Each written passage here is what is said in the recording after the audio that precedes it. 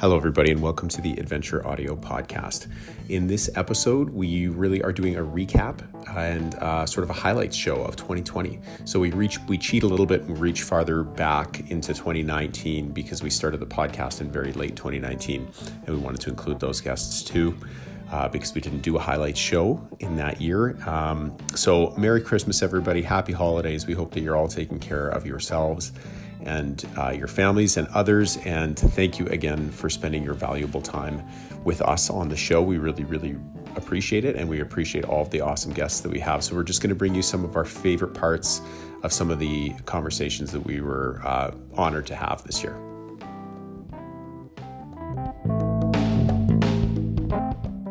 I guess what we're doing is a recap of some what we consider to be highlights from 2020 from the show. And to begin with, we just want to say thank you to everybody who has spent their valuable time with us listening, and to all of the amazing people who spent some time with us telling us their stories on the podcast. It's been an absolute pleasure to do, and I've had a ton of fun with it. Yeah, big thank you to everyone. And, a big thank you to you, Pete. This was all your idea way back when. And it's been a lot of fun. I look forward to interviewing somebody each week and, doing a little research on them. And it's just been a real pleasure talking with all these incredible people. And, it's been super cool, and we're going to keep it going. Yeah, no, thank you for doing it with me. It's been an awesome journey, and I feel like we're really just kind of getting going. We've kind of found some rhythm, and we're going to keep at it. Oh yeah, it's been a steep learning curve for us, but it's been part of the fun. Yeah, for sure. Yeah, we've come a long way. So a big thank you to everybody who spent time with us in any way, and we appreciate you helping us grow the podcast. Oh yeah. So our very first podcast guest was Sarah Hornby of Bike Pack Canada. Oh man, she was great. What a awesome, first guest to have on our podcast. Totally. Yeah. I'm honored to call her a friend. When did we last see Sarah in person? We had dinner with her in Banff in 2019 in That's June, right. I guess. Yeah. Yeah. But she set out in 2019 to complete all of the bike packing routes that were designed by her late husband, Ryan Corey, who was kind of a legend in the bike packing community and founded Bike Pack Canada. And Sarah has continued on that legacy in a really, really cool way. And tell us, but you had a busy summer. It looks like. I have. Yeah, it's been a super busy year. I know everyone says that. I hate saying it. Yeah, you've been doing a lot of videos, right, for salsa? Is that right? Yeah. So can you tell us about that? Yeah, it was probably about a year ago now that I think about it. I had just come back from a month in France. I was doing a hike across the Alps, and, like most adventure or goal-oriented people, I was kind of like, okay, well, what do I want to do next year? And I'd spent all this time hiking and thinking like, okay, if I'm going to run this Bike Pack Canada thing, I kind of got to actually do a little bit more bike packing. Ride some bikes. Yeah. Let's ride some bikes. So prior to Ryan's death, he'd been working on a guidebook called Bike Packing in the Canadian Rockies. And that outlined 10 routes in Alberta and BC, multi-day routes. So he scouted them all and had worked on it for a couple years, really right up until he was sick, and then was fine-tuning the book even while he was sick. So I had this idea to ride the routes. Actually, it was kind of a friend who originally suggested it, and then kind of turned into, oh, okay, I guess I'm doing this. I'm going to ride all the routes in 2019. So that was the goal. And I mentioned it to a friend of mine who happens to be a photographer and filmmaker. And from there, it kind of took off into this bigger project. So with the support of Salsa, we've got two great filmmakers working, kind of been following me around all summer while I've been riding these routes, and they're going to be putting together a short film in the coming months. So super excited to see that. That's just a really neat way to capture what's been like an awesome year of riding bikes. I didn't even know that this was culminating in a film. That's really awesome. Yeah, so there will be one for Travel Alberta as well, I believe. So 2 different cuts, I guess, of the same or similar story. And yeah, so Do you have a favorite route, and can you talk about it? yeah, Oh, absolutely. really? Okay. Yeah, or a favorite story on one of these trips. Oh, favorite story. Well, Geez. how about one of both? Favorite Okay. story and one of your favorite routes. There's so many.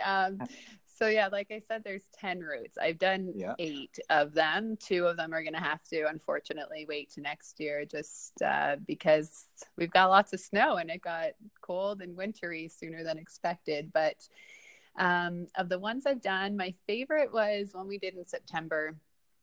So it was through the Castle Provincial Park and Wildlands area and Waterton Lakes National Park. And it was one of those routes that just kind of had all the ingredients that came together kind of perfectly for me, for my kind of adventure. Like there was a good challenge with it, not too epic. Yeah. Was it a point-to-point or a loop? This one was supposed to be a loop, actually, but with the wildfires of 2017 and 2018, there was a section of backcountry trail that was just destroyed, and we weren't able to get back into that area. So we made it a point-to-point, just kind of omitting that section. Okay. Yeah, so I think we did it over, it was just a 2-night trip, like fairly short, but it just packed in like a perfect blend of different scenery, areas I'd never been, like parks that are a lot less traveled than, you know, the really big popular areas out here in Alberta and BC, and had some good friends along the way and good weather. It was just, yeah, really awesome ride. They've all been great, but that one just kind of ticked all the boxes, I think. Yeah. So a favorite story. Yeah. Oh my gosh. I'm looking right now. I have a whiteboard like with all of the routes written down. I'm just trying to think. It's funny because some of my favorite stories at the time, and I'm sure you guys can relate, probably weren't the most fun. Yeah. Totally. Yeah. So we had one in early June. We called it the Beaverfoot, just the area that it was, or Ryan called it Beaverfoot, I should say. Yeah. And it started and ended in Golden, BC. And actually, as a whole, it was an amazing route, like the gravel, which is like my favorite. I like riding gravel, just gorgeous areas. But there was this one section of trail, backcountry trail. We had a really hard time finding it to begin with. There was like a big swollen water course that kind of prevented us from getting where we needed to go, and we ended up bushwhacking for hours trying to find our way through, and we finally did. And we got on this trail, and I have never seen so many trees down in my life, and it just kept going and going. You know, at the time it wasn't, as I say it doesn't sound fun, but just the memory of it kind of got to a point where we'd gone so far on this tree and heaved our bikes over so many, like so much deadfall that we just didn't want to turn around. It's like, well, we got to keep going. Yeah. Okay, but you've got a loaded bike. Yeah, we've got loaded bikes. So it's just super awkward lifting big, heavy bikes over trees, and you're in the middle of nowhere. How many trees do you think you went over that one day? It was usually like multiple trees at once, like in this big tangle of massive logs. We were trying to guess like the piles. I would say maybe like 50 large piles of trees. Yeah, and your bike's 100 pounds, or right, something like that. I hope it's not that heavy, but it sure feels that heavy sometimes. Right. But it kept going on. I think we covered it took us 5 hours to get through 15 kilometers of this trail, maybe longer. And yeah, I don't know. At the time, it was one of those things where you're like, what the heck am I doing? This is is this even fun? But it's one of those stories now that we look back on and kind of laugh. And Our second ever podcast guest was Christopher McDougall. We were probably punching a little above our weight class at that point because Chris is a big deal to me. He wrote the amazing book Born to Run, Natural Born Heroes, which was also a really remarkable book, and most recently Running with Sherman, which he was able to share with us a little bit about, which sounds like too crazy of a story. He rescues this donkey and turns him into like an ultra running donkey. Yeah. Sounds crazy to say. Yeah, real pleasure to have him on. I think at first he's like, who are these two fruitcakes? But yeah, it was a lot of fun and really some great stories. Yeah, it was a very fun chat with Chris, and we're going to share with you some highlights of that.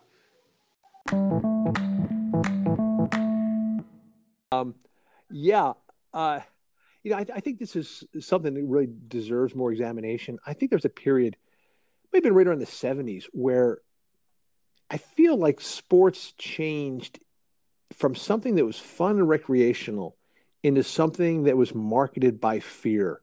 And you could almost remember, like, what was it, ABC Wire World of Sports? Oh, yeah. Remember the thrill of victory, the agony of defeat. And you saw all those images of like ski jumpers like crashing, right? And I feel like right around that time, we started to think of sports as something that was really dangerous. Like that was when Rocky came out too. Like if you're a boxer, you're going to get your face punched in. If you're a skier, you're going to wreck and crash. And if you're a runner, you're going to get hurt. You better buy the right shoes. And suddenly, I don't know, man. Maybe it's my own imagination, but I feel like when I was growing up as a kid in the early '60s and early '70s, sports was just what you did. Everyone played a game, you ran around. It wasn't dangerous. It was fun. Then all of a sudden, I just kept feeling like we're seeing image after image of people getting hurt. And you're always told, you better buy this or you're going to get hurt.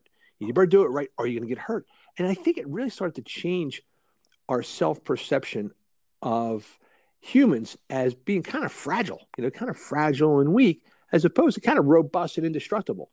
And to me, like that's the note that Born to Run was hitting, was that, dude, we're the animals like every other animal. We're no weaker than any like cheetah or any like mountain lion. We're as strong as they are. You just got to tap back into it. Totally. And we have different set of strengths, right? We're actually, as a running animal, we're actually quite slow, yet we're built to be able to go all day, right? So that's something that always really stuck with me. That and at some points in that book, there's the exploration of where you peak as an endurance athlete, but how long it takes for that to level back off, right? And it's something like 63 years old, but it takes you to be equivalent of what you were at when you were like 18, which is really interesting. Yeah. There's a lot of those strands. I think that the dominant note had to do with what we're good at as animals. If you watch TV on a Sunday, what you're going to see is sports invented by dudes for dudes to watch other dudes do while we're laying on a sofa. All Sunday afternoon is soccer, football, basketball, right? And these are all power sports. They're all about bulk and testosterone. But these are games that dudes invented for themselves. They're not activities that humans are naturally really good at compared to other animals. So compared to other species, we're not very fast. We're not very strong. You can put Dwayne Johnson in a cage with a gorilla, and only the gorilla is coming back out again. Like we're not strong at all compared to other animals. We're not fast. We can't swim very well. We can't fly. But when it comes to endurance, when it comes to cooperation and adaptation, those three things, we kick ass. So you look at Alex Honnold. You work his way up a sheer rock wall. That's endurance. It's adaptability. It's cooperation. He's learning from what other people have done. He's collaborating. He's brainstorming. Honnold didn't do that himself. He collaborated with lots of people who went before him. So in those three aspects, endurance, cooperation, and adaptability, humans dominate. We're the very best. And where those three things come together are in things like distance running, distance swimming, rock climbing, parkour. These are the activities that humans are good at, and they're good at it for a really long time. Like you can keep going and going into your 60s and still be pretty damn good. And you explore parkour and the concepts behind that and that sort of elasticity and stuff in Natural Born Heroes, right? Yeah, and that became like the natural outgrowth. I had looked at distance running and Born to Run, and then I thought, yeah, it'd be kind of cool to widen the focus a little bit and see where other activities fall under this umbrella. Tyler, I'm kind of wondering about cycling. Is there a huge disparity between men and women in the upper ranks of cycling? I mean, have women bridged the gap at all, or is it still pretty much male dominated? No. They have a a chance, and I think it's a lot like running. Like the longer the distance, the closer they become. The less of a dominance the men have. I think in some of the shorter distances, men are typically a bit stronger. But then as the longer the endurance, the closer it gets. Yeah, which is really cool to see. It was super cool to see. I was really hoping that was your answer. I was really hoping that was your answer because that's what I assumed, but I didn't really know, and that is perfectly in fitting with the model. The shorter distances, which is explosive power and bulk, dudes would prevail. But even the longer distances, I'm happy to hear that even in cycling, it seems like absolutely. It's really cool to see.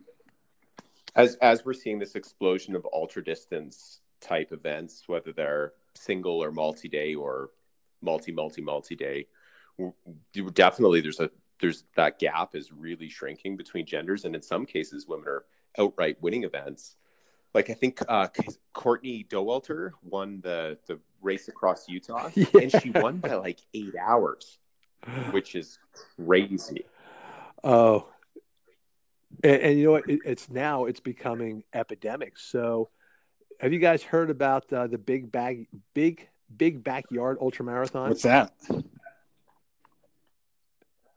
It is the sickest thing that's ever been created by a twisted mind. It's a race. It is a 4-mile loop, and it's literally in the guy's like backyard. So it's like he's got access to some kind of ranch property. It's a 4-mile loop, and you have to run one loop an hour, and that's all you got to do. So you go out there, you run your 4 miles. Let's say you're banging out 10 minutes a mile. You're done in 40 minutes. You rest 20 minutes, and then you go out and do it again. Oh, this is the guy again, and you keep going. Wow. This is the guy who started Barclays, right? Is this Lazarus? Exactly, yeah. Lazarus Lake. Yeah. So, yeah. Once, as if Barkley wasn't sick enough, this guy ups the scales. So he creates Big Backyard, and the hideous thing about it is, you don't know what the finish line is. You don't know if you're going to be running for 20 hours, 40 hours, 60 hours. So, according to Walter, finished second last year. And then this year, her good friend Maggie Gutterl finished first. And I forget, I think she ran like 270 miles and over the course of like 3.5 days or something sick like that. Because you can't win until everybody else has quit, I think is how you do it. And I think the last 50 miles or so, it was just her and a dude. And it was just a death match. Her and his dude answering the call every hour on the hour until finally the dude quit and Maggie won. Oh man, that's crazy. At the end of November in 2019, so we're squeaking these chats in because we really consider it about a year that we've been since we started Adventure Audio. We hosted Eldon Nelson, who's also known online as the Fat Cyclist or Fatty in a lot of the podcasts that he hosts. Which is a misleading nickname because he's a really, really accomplished athlete. He's a 23-time finisher of the Leadville 100 mountain bike race. He's either done the most Leadvilles or he's like tied for it or something like that. It's incredible. He and his wife Lisa they get after it. They're so and have normal lives too. Totally.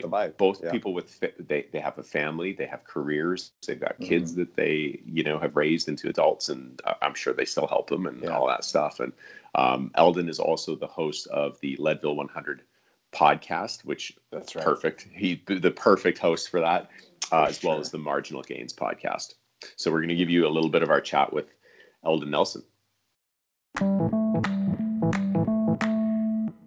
Wow. So what is it Wow. about Leadville that's captivated you to the degree that has you going back and back and back and have started a dedicated podcast to it? Yeah. That is a great question. And I think a lot of it has to do with the fact that it is, in many ways, it's like a tradition, right? If you were to ask, you could ask the same question about Christmas, right? What is it about Christmas that you like? And it's like, well, anymore, I like Christmas because it's Christmas. Right? It's a thing where I do every year, and it feels like a tradition, and I have tons of memories tied into it, right? I have, and I swear it's a ride on memory lane for me anymore. As you go and you're on the trail, and you're like, oh, I remember when this happened. I remember when that happened. You're like an old man on a rocking chair telling anyone all these boring old stories. But I love that. But also I like that it's an amazing personal yardstick for me. And so a lot of these don't have anything to do with Leadville itself, but have to do with the fact that I've been doing it a long time. And maybe it's kind of the same way that I love riding my hometown trails more than I love riding just about anywhere else, because it's like, I've done the trails in Corner Canyon hundreds of times at this point, because I can ride them from out the door.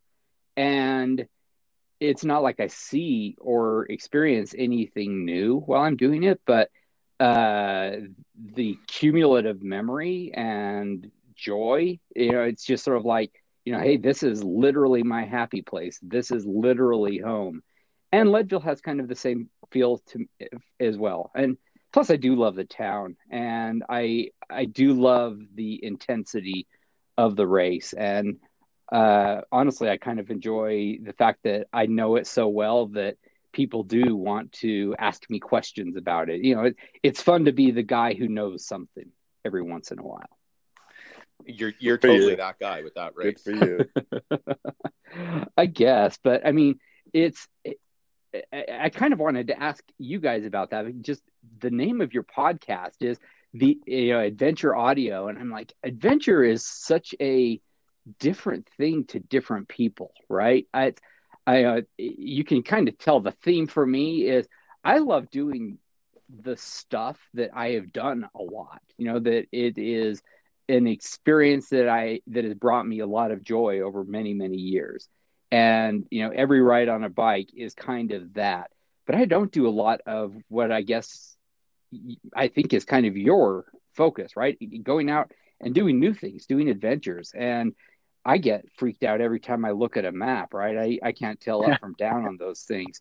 So, I mean, what is someone who is not necessarily great at reading maps, who, GPSs seem to stop working whenever I get near them?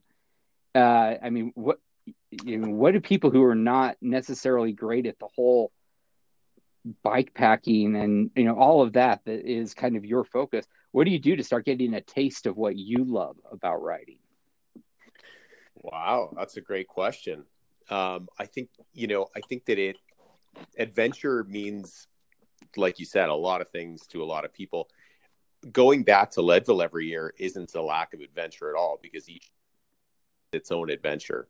Sure. And if I do my road loop on a sunny morning when my kids are out of school and I've got more time in the morning, and I go and ride, 80 kilometers or something like that, I could do the same loop and it's a different quote unquote adventure every time, just like your local trails around Utah. So I think that, the idea of Adventure Audio is to talk to people like you, to talk to trail runners, racers, bike packing for sure. Yeah. All that kind of thing, I think. What do you think, Ty? Eldon, I would certainly say learn to read a map. I think it's invaluable, because we have all these gadgets that tell us where we are and where we're going, but they don't always work. So yeah, you can get yourself, especially where you live. If you get out on a big adventure and get a little bit lost, you can be in trouble real fast. So learning to read the maps, I think, is really important. So, yeah. There should be map reading classes. I'm sure there's one. You're in a good spot for that. I'm Yeah, sure no kidding. yeah. Because you're dead There on right probably about. is. And I think you GPS should is try. not working. Sounds like you enjoy adventures, so I'd recommend trying bike packing. It's a ton of fun.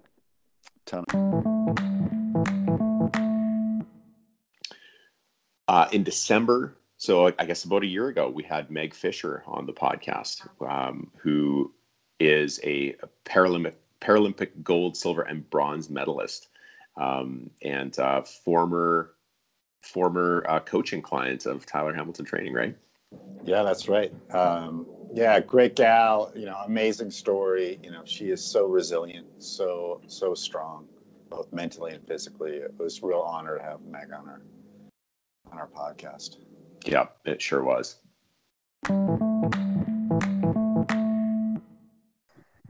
When I was 19, I was driving from Chicago to Missoula to sign a lease on my first apartment with my best friend. We both taught tennis in a suburb of Chicago, and we had a break in between our tennis sessions. We were going to quick pop out to Montana, sign a lease, drop off some of our stuff, go back, finish our teaching season, and then return to Montana and continue on with our educations. I was thrilled. I was 19. Nothing really hurts when you're 19, and the world is open to you, every possibility. I was incredibly excited. In June 30th, 2002, Sarah and I were partway through on our drive to Missoula in the middle of South Dakota on I-90, and our car rolled 8.5 times in the middle of the road. It was catastrophic. Somehow it was a single car accident. It was just us. I don't even know how, partly because I don't remember. What they say is that they, meaning an observer, said that maybe we hit the rumble strip, maybe drifted just a bit, and then Sarah, as the driver, maybe overcorrected a bit, and then that started our car to tumble. And the energy and the destruction was huge. And additionally, it's the loss of life. Sarah died that day due to her injuries. The initial people who did stop to try to take care of us thought we both were dead. A brave soul went in and pulled us out, and other people called the ambulances, and life flight was on the way very quickly. But somehow I survived. My pilot, who was a Vietnam pilot, his name was Dave. He used to come up and sit with me in the hospital room when he wasn't out flying missions or trips, and he said that he didn't think I was going to make it. My pupils were fixed and dilated. I relied on somebody else to breathe for me. I had evidence of I had a closed head injury, and it also ripped off my left foot. I don't know how. Somehow in the accident, it got caught and badly mangled. So that started about a month-long process in the hospital where I needed to spend time in a coma. Eventually woke up from that, underwent reconstructive surgery to try to save as much of my leg as they could. That meant that they took muscle from my stomach and skin from my thigh to try to cover where my foot had been. From there, I was stable enough to be discharged, and then they flew me in a fixed-wing life flight back to Chicago where my mom lived, because I wasn't well enough to drive home or take a commercial flight home. I needed a lot of support still.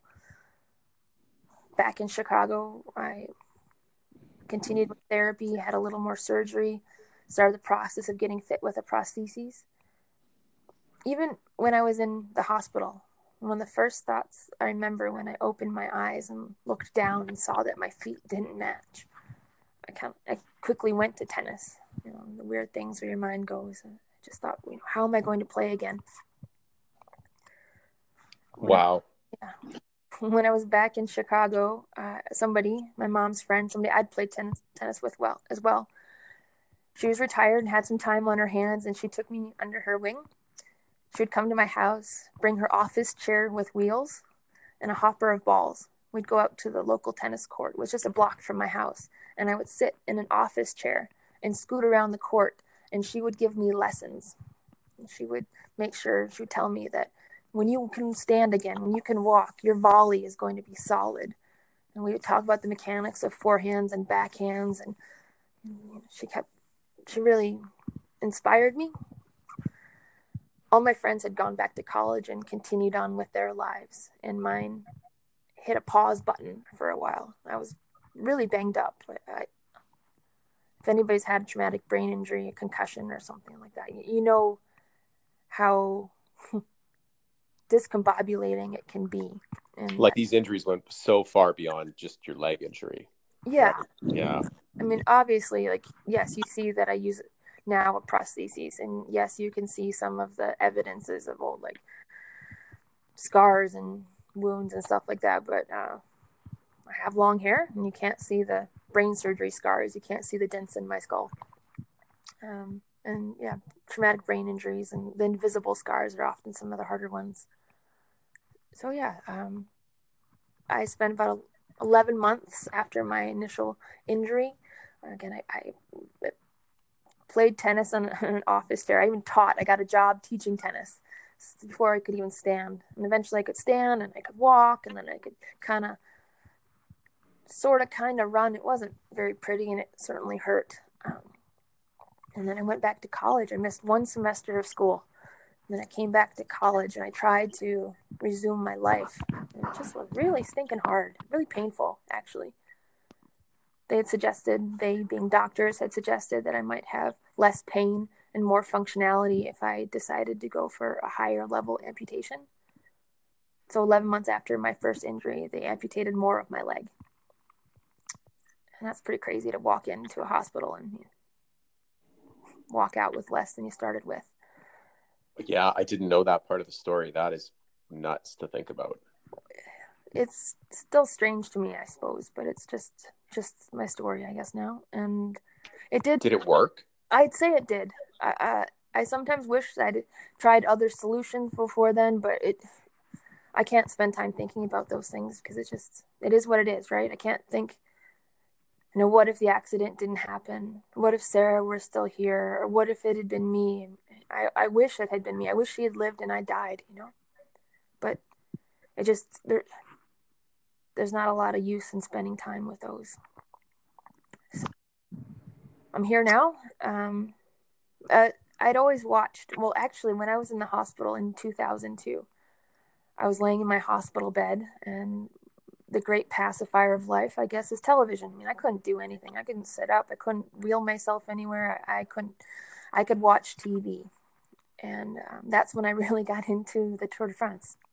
I couldn't watch a lot of other programs because they were too, emotional for me for some reason. But I could watch bike racing, and thankfully that was on every day and for hours, and analysis of the race and so on and so forth and all those things. So I was laying in my hospital bed, and I learned about Tyler Hamilton, which is really surreal to me that this is like my life now, that I actually get to talk to him.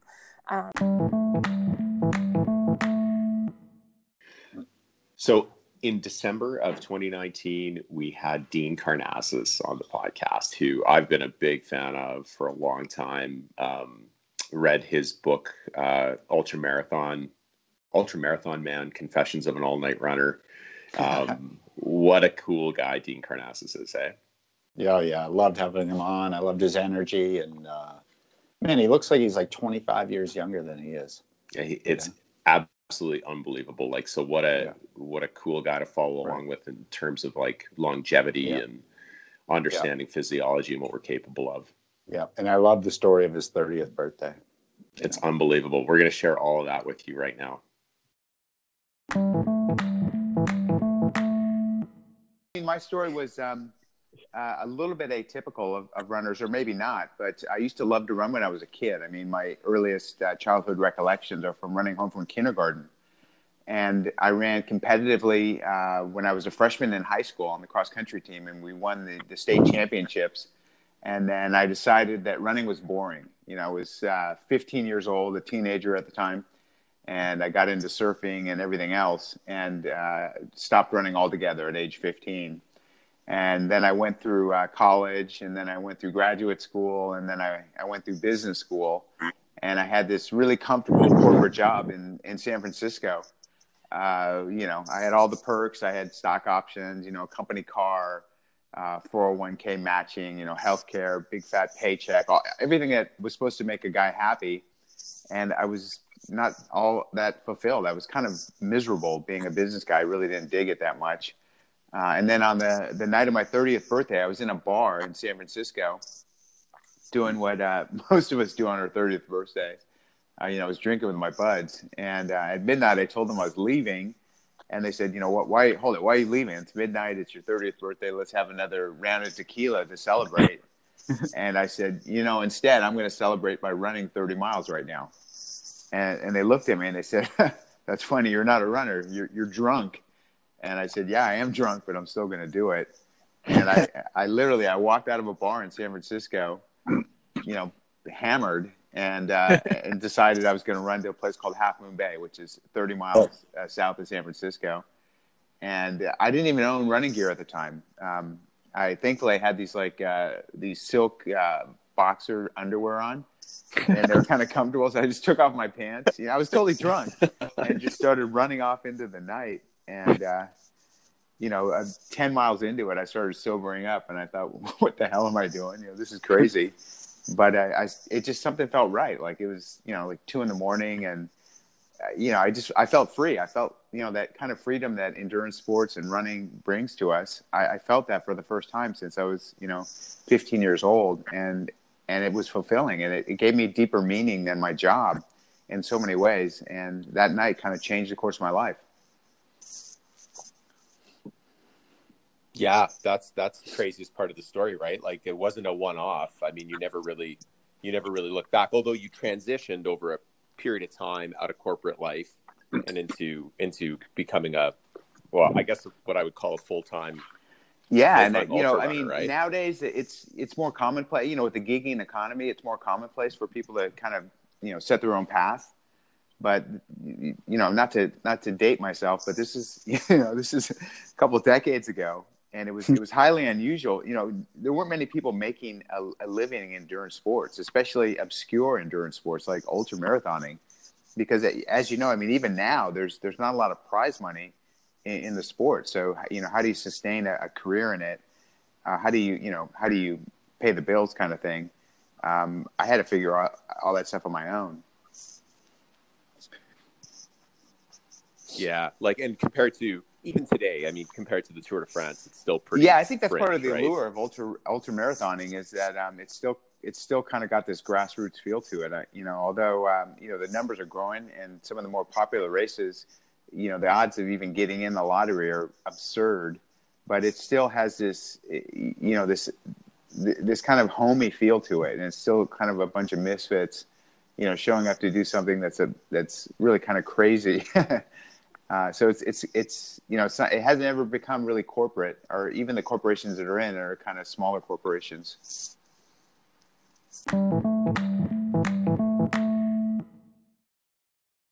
There we go. Okay, our last guest of 2019 and our frequent guest and your very good friend and now my good friend too, Jim Capra, was on the podcast. Yeah. Capo. Yeah. He's awesome. He is he's such a nice guy. And I'm just really, really honored to be able to call him a friend now too. Jim's been on the podcast a bunch of times, so we're going to clip together a bunch of the highlights, maybe some funny stuff and just some wisdom that he shared, because he's a really, really good endurance coach. Yeah. Thanks, Jim. Thanks so much.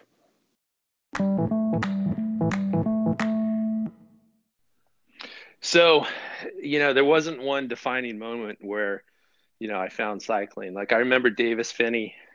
I heard him say that he went to the North Boulder Crit and he saw these guys racing and he said, I'm going to do that. There wasn't a defining moment, but I did get a bike for Christmas. I think I was 6 years old, and it was so much fun. My dad and I went for a ride that day. It must have been a bike that was probably much too big for me because I had it for about 4 years. And I remember on that first day, we had this great ride, and then we came to this major street crossing. So we wait for the light. Dad makes me walk the bike across the street. I get to the other side of the street, run the front wheel into the curb, and the handlebar hits me square in the eye, knocks me down, black eye. Oh, So the first day on the bike ended up with a little roughed up, which is, kind of how it goes sometimes. But I always loved the bike. And I remember, this isn't something that I advocate for kids to do. And I only recently told my parents about this, but when I was like in 4th grade, I used to say, yeah, I'm just going to, on summer break, I'm heading over to a friend Jeff's house around the block. We're going to go play. And I would like ride, a kid's beat up BMX bike to Boulder.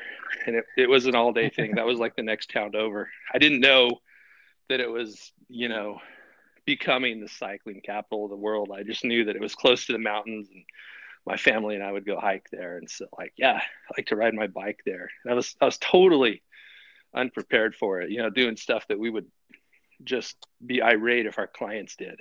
So, I'm 9 years old. And at the time, the town that I grew up on was on the western suburb of Denver. And it was just dirt roads between where I lived in Boulder. So I guess I was gravel grinding at an early age. But I'd ride out there without a clue of how to fix a flat, nor did I even have anything to do that with if it happened. I think in those days, do you remember the flat patch repair kits came in something about the size of a tackle box, and they had like giant pieces of sandpaper and, epoxy and maybe even an acetylene torch. I don't know. But I had none of that, nor like a quarter for a phone call or food or water. I did have a helmet. I remember that. You did? Much. But I would just ride up there. And dirt roads, and it was just an adventure, and we would explore. And thinking back on it, I guess I would have crossed the route of what was a pretty famous stage in the Coors Classic bike race called the Morgul Bismarck. But anyhow, those were just, fun adventures. And I guess I've just always loved the bike. And that's kind of how it started. And then here I look back, 38 years later than those first rides up to Boulder. And it's like, I'm still doing it. Still love the bike. But I'm so lucky now because I've learned a little bit, gained a little experience. And, now we get to help other people enjoy the bike and share that passion.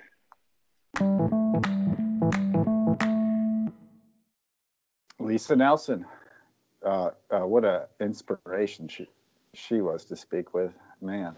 How many Leadvilles did she do? Like 15? I'm looking that up right now. 15-time finisher of the Leadville 100. Yeah. So just a few short of her husband, but not that many. Yeah. They met through the bike, and then I became aware of Lisa because of Eldon talking about her on various podcasts, and he referred to her as the Hammer. So I kind of always knew who she was, but then after we started this, that summer, I became aware that she was attempting to do the Lead Man / Lead Woman challenge, which is as much racing as you can do in Leadville. It is the 100-mile run. It's the 100-mile mountain bike. It's, I think, a 50-mile mountain bike. It's 10K. It's the marathon. It's all of this stuff rammed into one summer. I think it all happens in like a 6 or 7 week span. Yeah, and right. That's right. We know lots of, not lots of people, but some people do that. Travis Macy did that. But Lisa's a full-time nurse too. And she somehow made this all work, and a mom, and she just made this all work with a smile on her face. And she's so cool. And so we invited her to come on the podcast and tell us about that. Again, this is like pre-COVID, right? So it's like happy conversation, lighthearted. And I'm sure she's had a lot to do since then. And of course, they weren't able to race in Leadville. Nobody was in 2020. But this is a little piece of our conversation with Lisa Nelson. And what I took away from her was if she can do it with her schedule, you can probably do it with yours. Absolutely.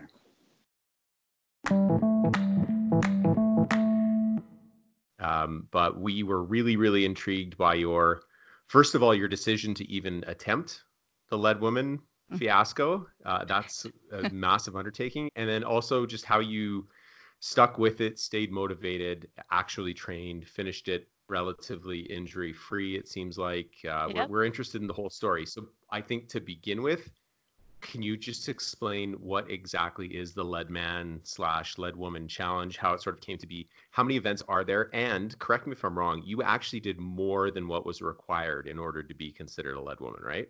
That is correct. Yeah. Okay. So the Lead Man Series is a bunch of races in Leadville, Colorado, culminating with the mountain bike ride, the 100-mile mountain bike race, followed by basically the 100-mile run the week later. So it starts out in June with the marathon.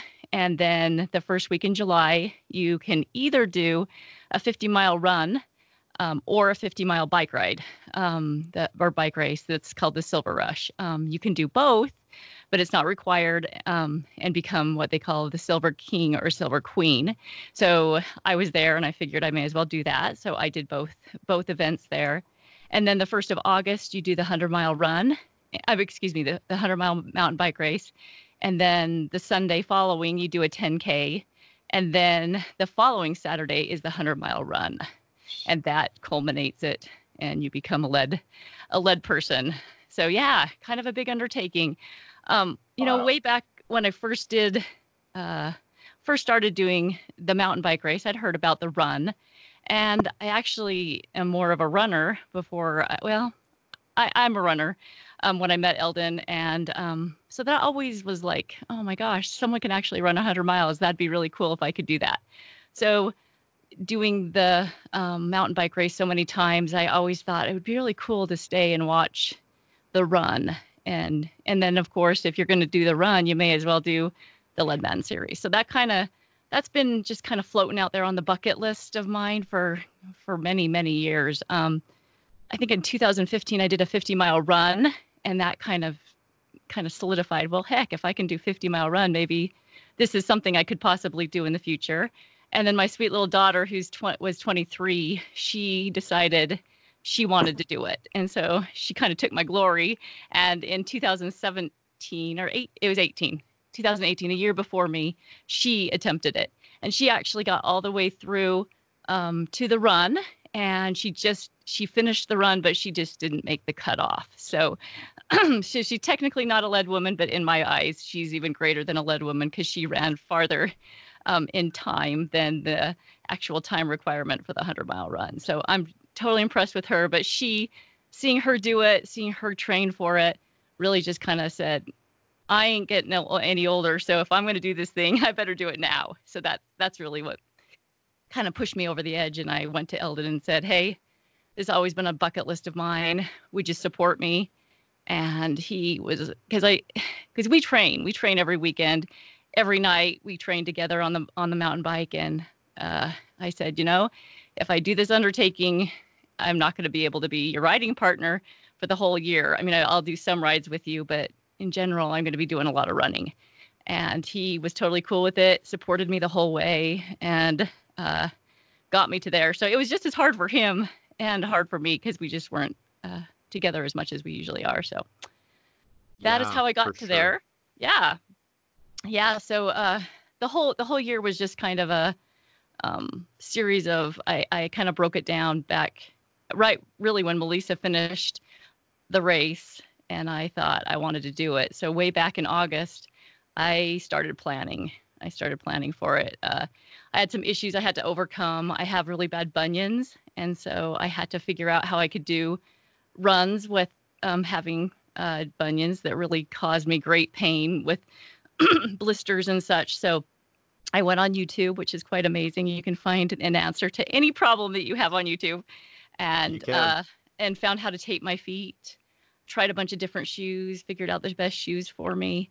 And that all and read a ton of books to really prepare me for it. So I did that pre-season, I'd say, before the turn of the year, the year. So in January, I started the training plans, and it was, I kind of placed an event. I had a 50K scheduled for March. I had a 100K scheduled for April. figured if I could do those 50K and 100K by April, then I could kind of reel it back in and then hit the marathon, the 50s. And then everything kind of fell into place. My big worry was getting injured, because I've had that problem when I first started running way back. My first marathon, actually, I got an overuse injury and was just heartbroken. And that's what pushed me into mountain biking. And I did my first Leadville while I was kind of recovering from a running injury. So that was really on my forefront. So I took my recovery I did a lot of yoga in there as well, which I think is the big thing with running. You kind of have to stretch out all your muscles, relax them, roll them out. I used a roller every night. Big proponent of CBD oils and such, and I use those every night too. And I think that's kind of just really got me through it. So it is pretty amazing feat when you think about it, because I'm just an average person. I have an average life. I work a full-time job. I have a quite large family that I have to plan bills for every day. I have a husband, all that stuff. And like I said, I wasn't getting any younger. So it's really just about, I'm pretty motivated, and I'm pretty stubborn. I wasn't going to give up. So yeah, any specific Where does that questions? motivation come from? Because it's such motivation, I think, is a great place to start. It's such a huge undertaking, and it's really easy to say at the end of, as August wraps up, to think, oh, I'll do that the following year. But to keep putting one foot in front of another, so to speak, for 12 straight months I think it's pretty remarkable. And that's the part where you're not a regular person. Like, I think when you say that I'm just a regular person, you mean like physiologically maybe you are, but you're obviously not, in terms of your ability to stay motivated, because at no point in there can you give yourself a 45 or 60-day break. Like, you need to be pretty after it. So where's that come from? Like, I've been hit with a lot of challenges in my life. On days. And I feel like I am a motivated person. If there's an obstacle that needs to be overcome, I'm going to overcome it. And I'm very goal oriented, obviously. So I think that me setting forth my goals, with those season races, the 50K, the 100K, it was all like I was just checking off a box on my way to the goal, to my big end goal. So I think that's what it was. And the reward of accomplishing the 50K, because I'd only run, I think, maybe 2 50Ks prior to this. So, even the 50K was a big deal to me, to check that off, and then to move on to the 100K, which I'd never done before. So, motivation is the goals, the small goals along the way that really kept me going. And I'm, I love a goal. Like I said, that's why I think having the Leadville every year to motivate me.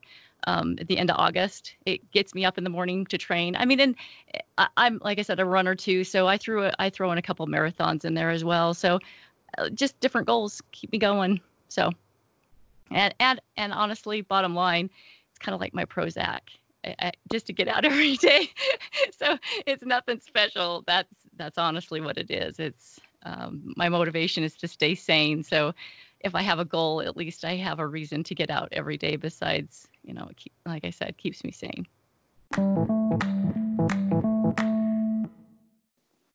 Oh yeah, Bonnie Ford. Yeah, that was really special to have her on. She's been a journalist for I don't know how long, a long time. I think she started back in Chicago, and and then over the years got into sports, and she covered the Tour de France for a long time. She interviewed me many times throughout my career, and whenever the subject of doping came up, I had to, unfortunately, lie to her straight to her face, and it was nice to have her on the podcast and kind of talk to her about all that. She's had a very, very cool and long career, and we're gonna take out some highlights of our conversation with her. But we were really, really honored to have her on. Yep.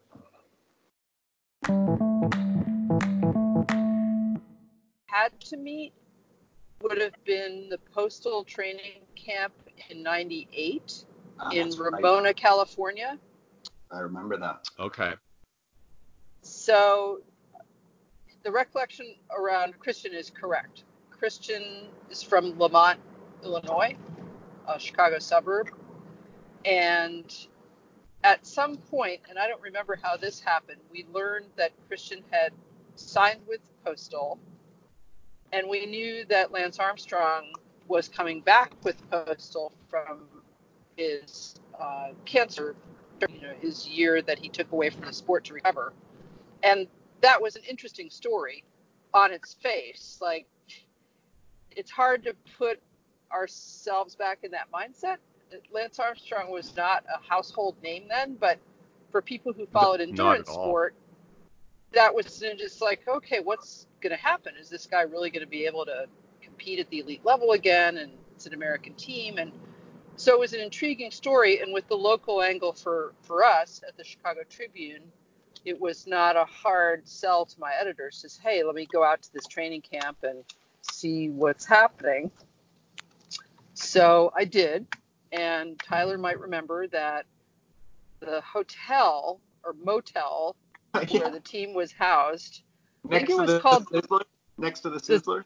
The Sizzler, exactly. So it was the Ramona Inn, and I have a clear recollection that my room cost like $60 a night. And it had brown shag carpeting.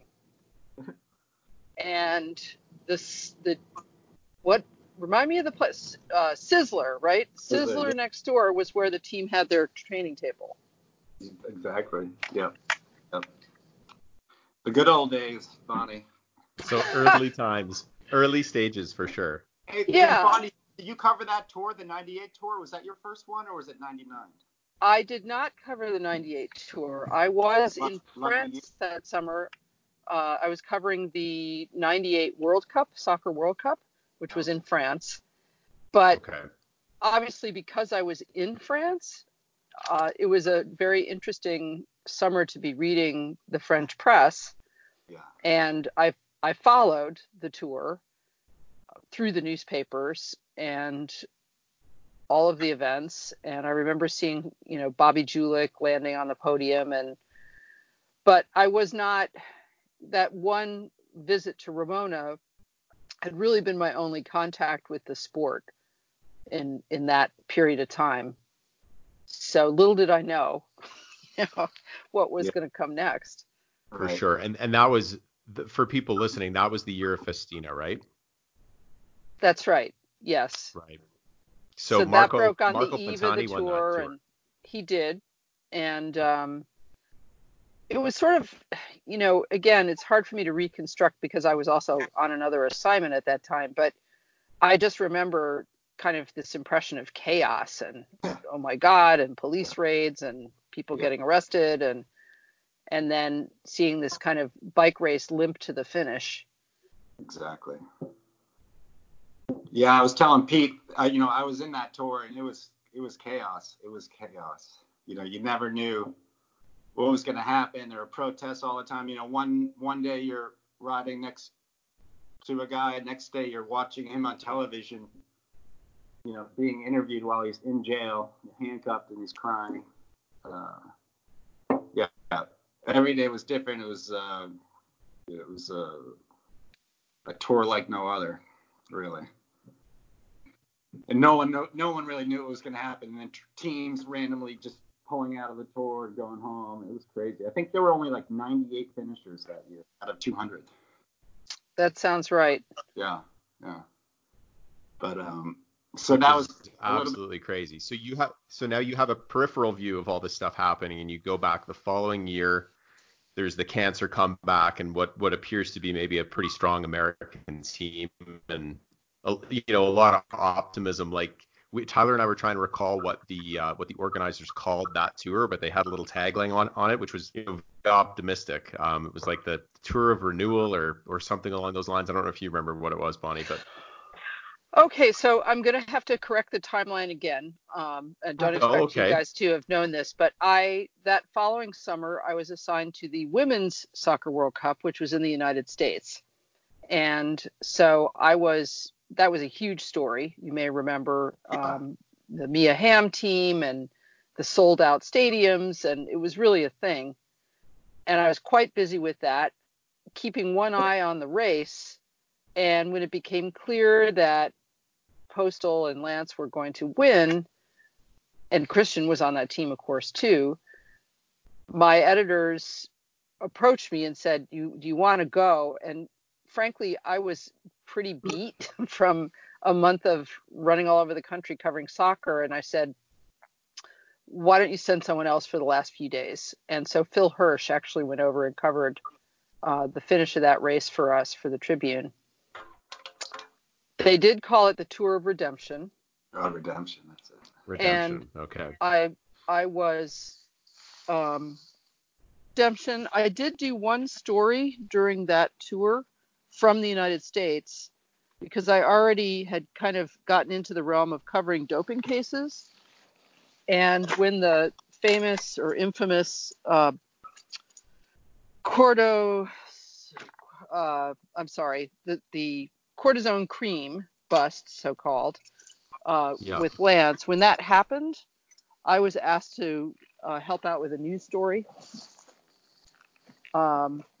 Obviously, the events as they were reported are not the events we later found out to be true, but I was involved in covering that, just kind of helping out with the news report on that. That was it. But what that tour did in terms of American media was it ensured that papers like the Chicago Tribune were going to send people to the tour the following year in 2000. So I thought it was really interesting to me to hear you say that when you were answering a question about when your awareness of doping occurring really started to, it gradually slid from being, you heard some rumors and didn't pay too much attention to it, to going, eventually going completely the other way to believing that, okay, there's too much here to not believe it anymore, which is a really similar experience to what I think fans had, right? Where we, right. There were some whispers and we were like, but it slowly built and built and built. And, for me and my friends and a lot of people who followed those tours, it was when you started to hear about this, like some guys being basically subpoenaed it's like, you got to tell the truth or you could go to jail. And then people started getting slowly ticked off the list to the point where you just had to say, it doesn't matter who's confessing what. Now this obviously happened, right? And you seem to have a similar arc to that realization. That describes it to an extent. I would say that also as a sports writer, there's statistics, there's analytics. And so when you looked at slowly over those years, as more and more top riders either got busted or confessed or, were otherwise linked to doping, and you began to understand the statistical improbability that any one guy could be dominant and be clean. So right. it was just math, in the end. Like you can't have this many top finishers in all these Grand Tours be getting caught and have the other ones be clean. It just didn't make sense, right? And that was an evolution too, because initially, as that evidence began to build, you and I'm using you in a large sense, there was no proof. Okay, so it was still a supposition.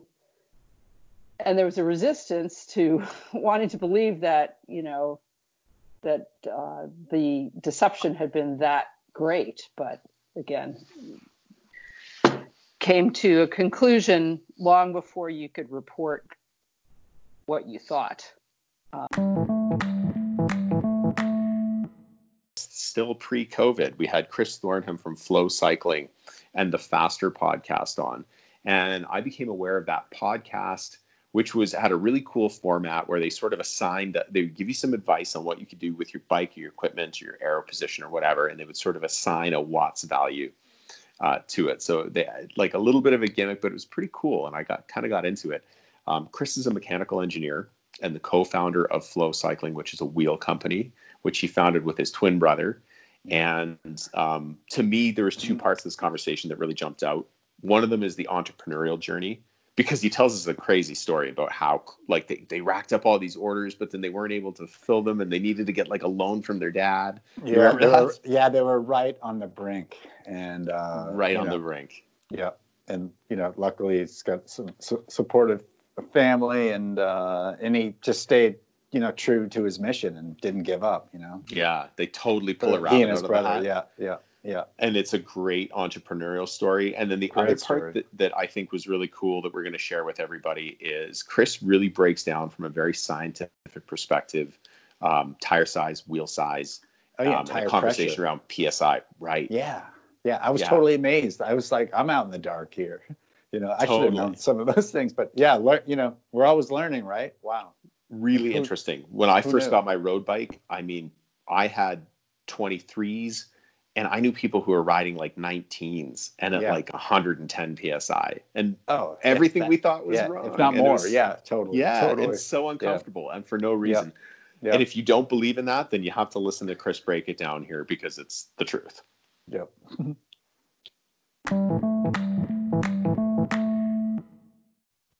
Hey, so can you tell us about your wheel company? Yeah, man. We how you started, and sure. Because what a scary thing to jump into, man. Like a competitive space. How did you even start understanding all the technical side of stuff? Like a crazy endeavor. Yeah. No, that's a story for sure. So my brother and I are both mechanical engineers by trade. So the technical side was never a fear, I guess. It was just something to figure out. And I was training and racing for triathlons at the time, and my brother's really never done endurance sports. He's never been a cyclist. He's never really done that, but he's always really liked business. And we were both working for an engineering company at the time. We had tried to start another business that was a failure on paper, but an incredible learning experience. And I had just bought race wheels for triathlon, and I spent there at the time there was the Zips and the Heads, right, who co-owned a patent, and they charged between $2,000 and $3,000 for a wheel set. And then you had a couple of consumer direct companies who were using open molds. So all of their technology was based on 20-year-old designs, like the old D-notch stuff that was horrible to handle in crosswinds. Yeah. And I think Williams Cycling was kind of the main player at the time in that space. And then there was really nothing in the middle because of that patent. So I ended up buying Head Jet wheels. And when I got them, I was just shocked that I had spent that much on what was in the box. In my mind, I thought there is no possible way that this cost that much. Like, it's impossible. I mean, the fairing on the Head Jets is like paper thin, right? I'm sure you guys have seen one or felt one, but so anyway, I took them home and I showed my brother and I said, hey, what do you think these cost? And he said, I don't know, $500. And I said, well, quadruple that. And his jaw dropped. And I said, we're trying to get into something else, another business. And I said, I think we could start a business. What if we just made something very similar, but more affordable? And he said, okay, let's start to figure it out. And he had no technical experience at all in cycling. He didn't ride. He didn't know anything about it. But I knew all the parts and components. So it was easy for me to teach that to him. And our original idea was that we, instead of using carbon fiber, we assumed that carbon fiber was what was expensive, that we were going to use like a high quality plastic that looked like carbon fiber, and that would be how we would save the cost. What we found out is that plastic was actually more expensive than carbon fiber because the manufacturing industry was set up to use or to manufacture carbon fiber, and they weren't set up to manufacture the plastics in the way that we wanted to use them. So in order to kind of create the system for creating a plastic wheel, it was going to cost us a lot more money to create that system than to just use the existing technology that existed for developing carbon fiber wheels. So we did a ton of research, and what we found out is that the patent that Zip and Head co-owned was expiring. I think it was in a couple months. Oh, wow. So Oh, crazy timing.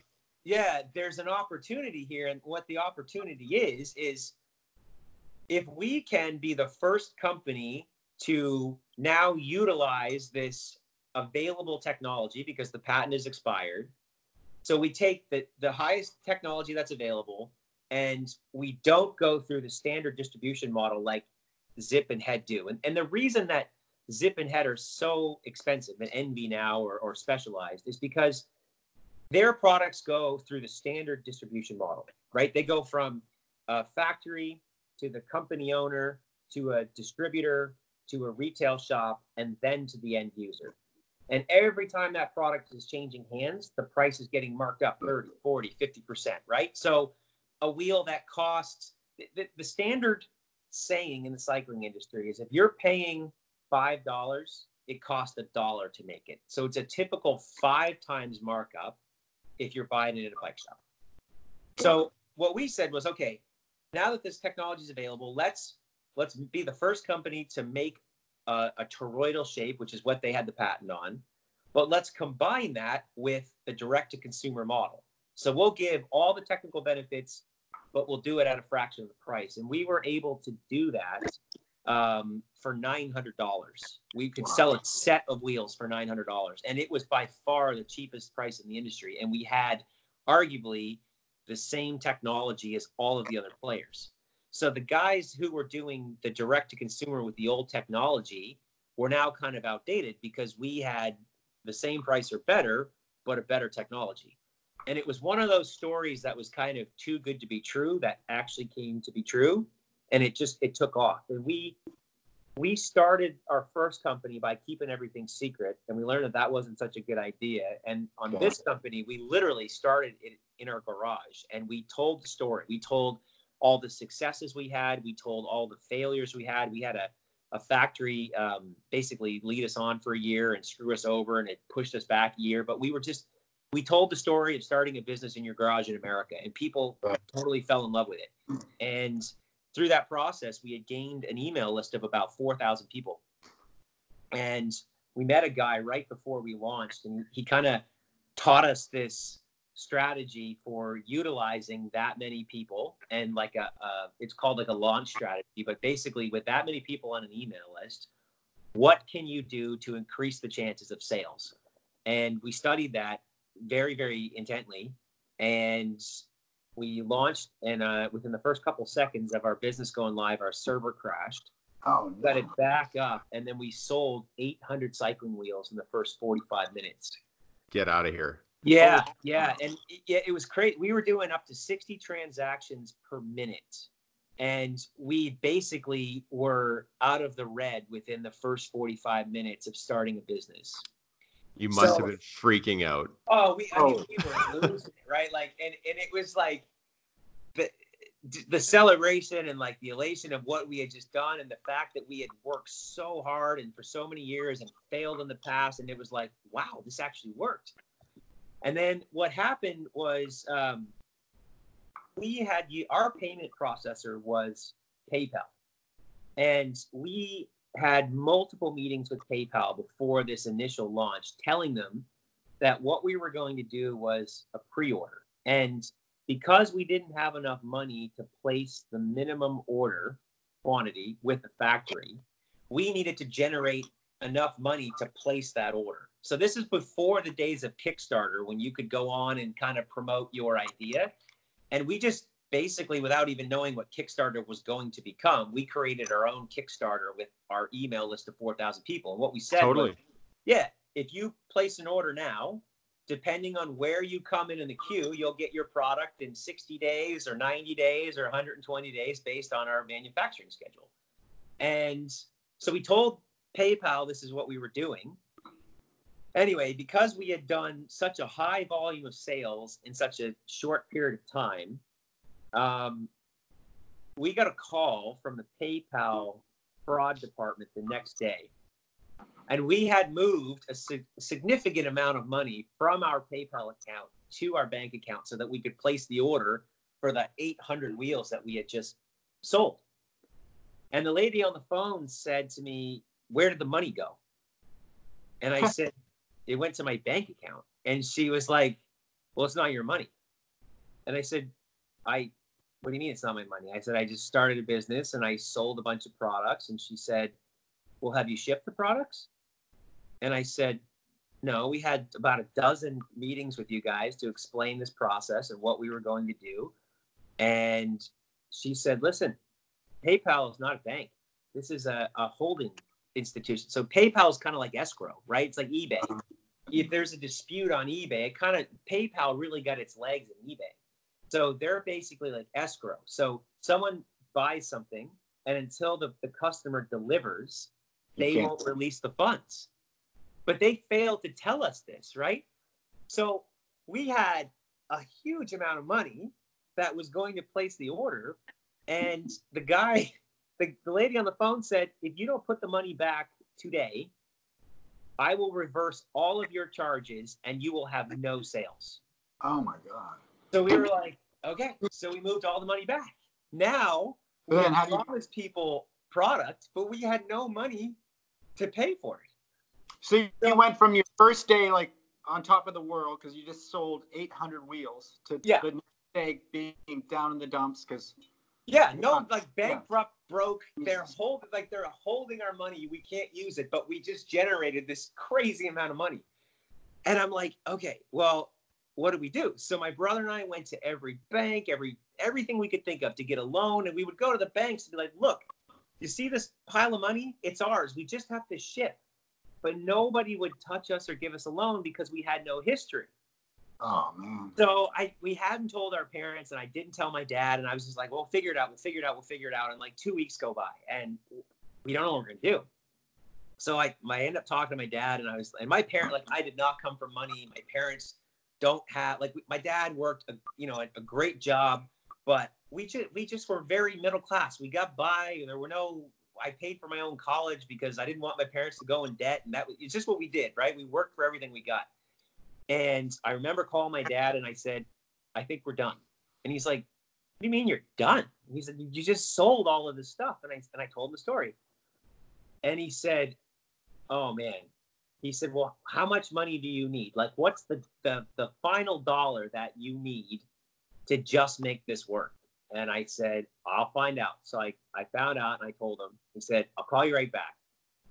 So he calls me back, and they had just built a house, and they had a line of credit for their house, and they had what we needed plus $100 more. And this is a large sum of money, okay? And for a guy who's already in debt from starting this company and in college debt still, because we were young when we started this, and I just said to my dad, I said, Dad, it's not even your money. Like, I can't guarantee I'm going to pay you back. I can't guarantee this is going to work. And I don't want you to be in the worst financial situation of your life if this doesn't work out. And I'll never forget this. He just said to me, he says, listen, you're halfway across the English Channel.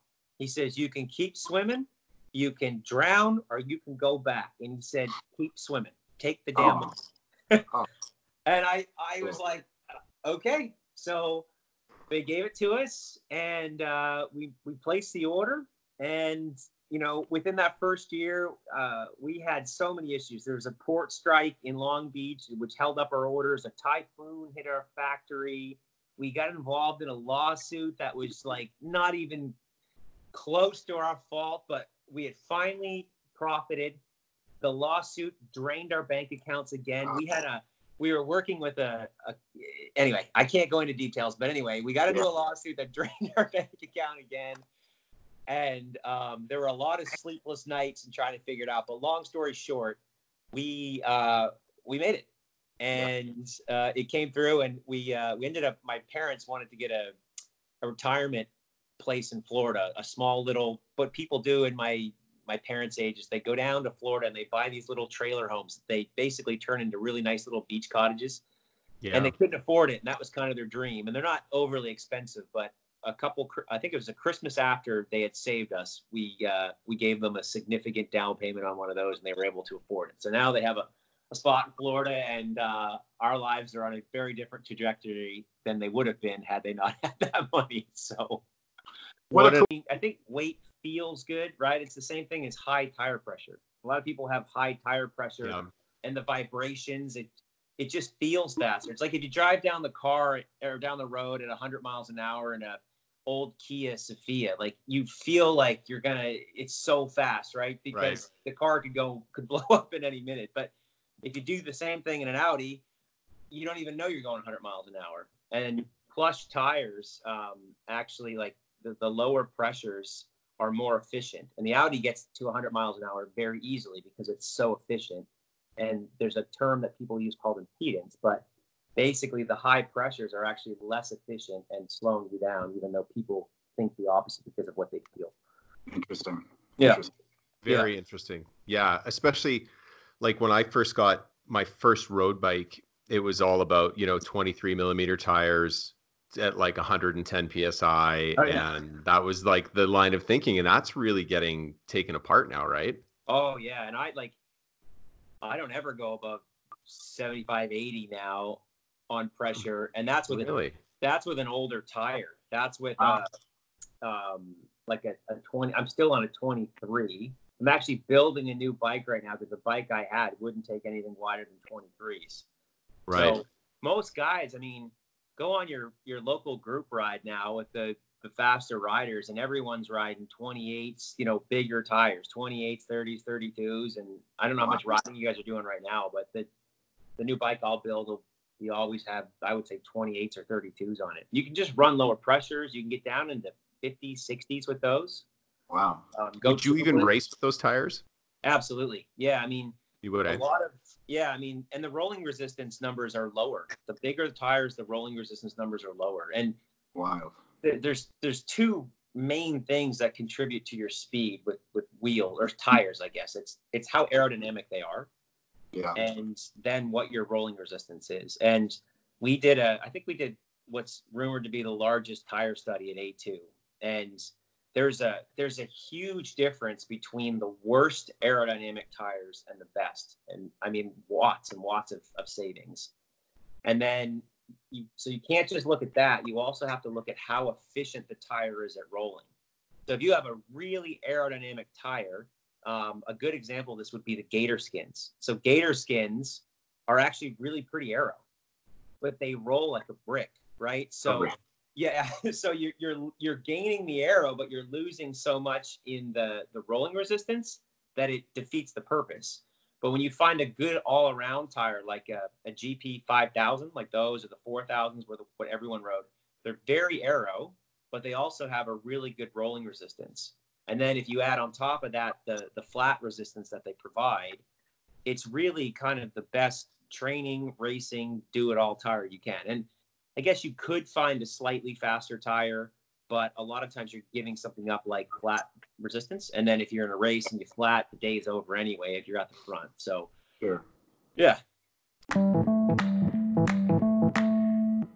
Celine Yeager is Bicycling Magazine's Fit Chick, and she was a partner in a whole bunch of racing with Rebecca Rush, who is famous for a whole bunch of reasons. And I've been reading Celine's stuff in Bicycling Magazine for a long time. She's written a bunch of books. She had just written the book Gravel, and it had just come out when we talked to her. But and another person that I've listened to on podcasts for, like, when you listen to somebody enough on podcasts, you feel like you know them. Celine is one of those people to me. And but just there's no challenge too big for her. She's now hosting a new podcast about menopausal athletes and how women can keep that going, because that's her passion. That's her station in life right now. And she's doing that. And that's really, really cool to see her branch out and do that. But Celine is really, really cool. And super down to earth. So it's just a fun conversation. Like, we got to get her on her again for sure. Yeah, completely. Yeah. So, and big in the gravel scene now. Yeah. She tells us a great story about Florida and racing down there. This is right before COVID. This is February. Right. Yeah. So still blissfully ignorant. I believe I was in Hawaii when we recorded this. But we're going to share with you the best of our chat with Celine Yeager.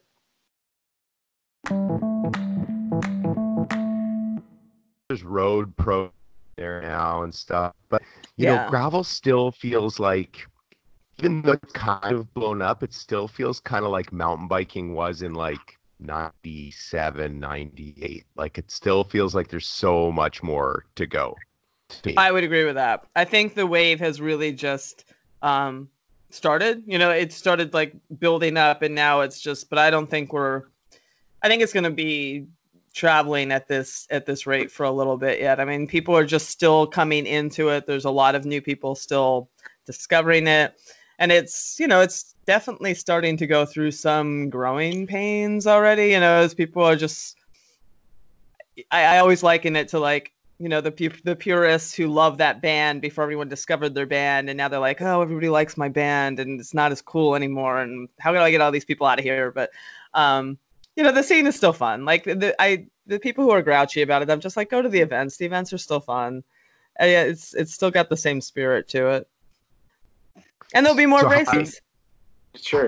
Which is great, right? Because events will blow up, which is super fun. It becomes more inclusive in some ways that way. But how do you think, for somebody so involved in it and writing books about it and stuff, how do you think that Gravel can hold that identity without becoming, I don't want to say douchey, but like just more.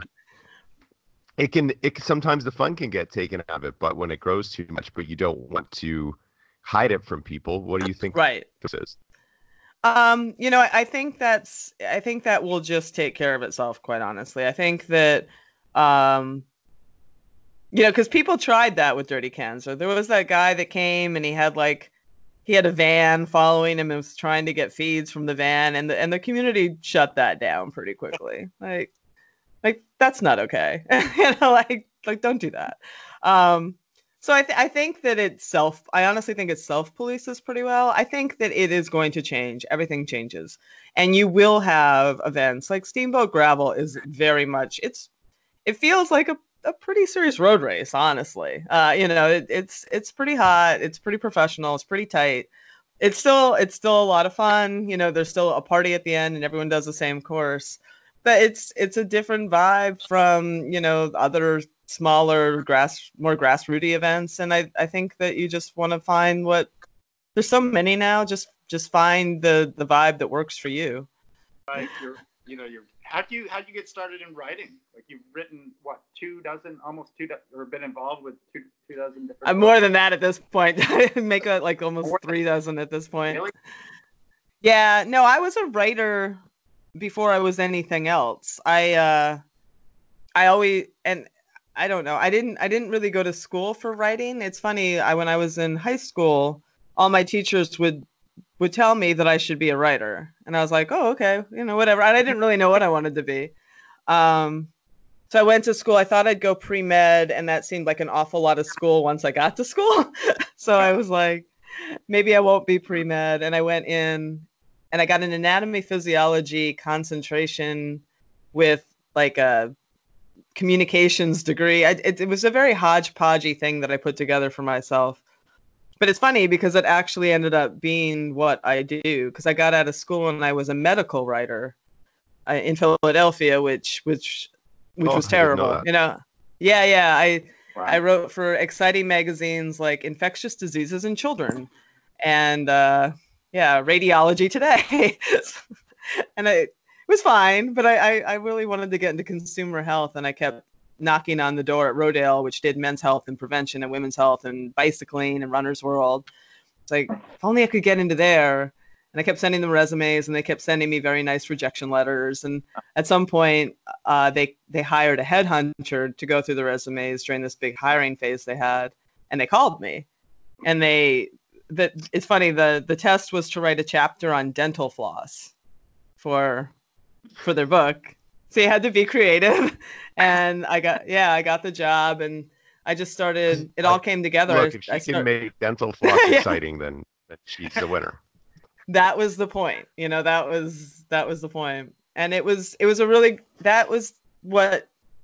that changed my whole entire life. That job, getting employed by Rodale, and it was with their book division at the time. Just set my whole course because I met everybody at Bicycling. And at the time, I was just riding this hybrid. I was that geeky girl that just always liked to ride my bike. I never knew anything about anything. I didn't know the Tour de France existed. I didn't know people raced bikes. I lived in, a small coal town where people wrestled, played field hockey, or played football. I didn't know I didn't know anything. I just rode my bike because I like to ride, and I used to want to see how far I would go on it.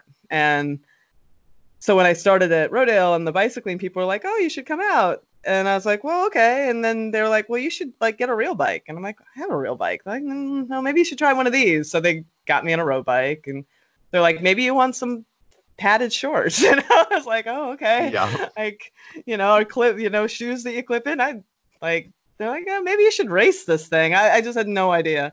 And they kept sort of like helping me along, and I entered a race and won the race and started mountain bike racing. And it all just, I feel very fortunate. It all went from there. It's not been without its bumps and stuff, but I feel fortunate every single day that I found my path and I found my people. Like every single day, I feel incredibly lucky. I never thought when I got on this road that I'd still be on this road. And it's pretty cool that I am.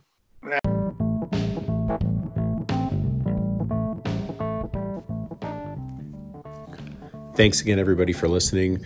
Once again, Merry Christmas, Happy New Year from our families to yours. And thank you again for tuning in. This is just part one. We're going to bring you a bunch more highlights early next week.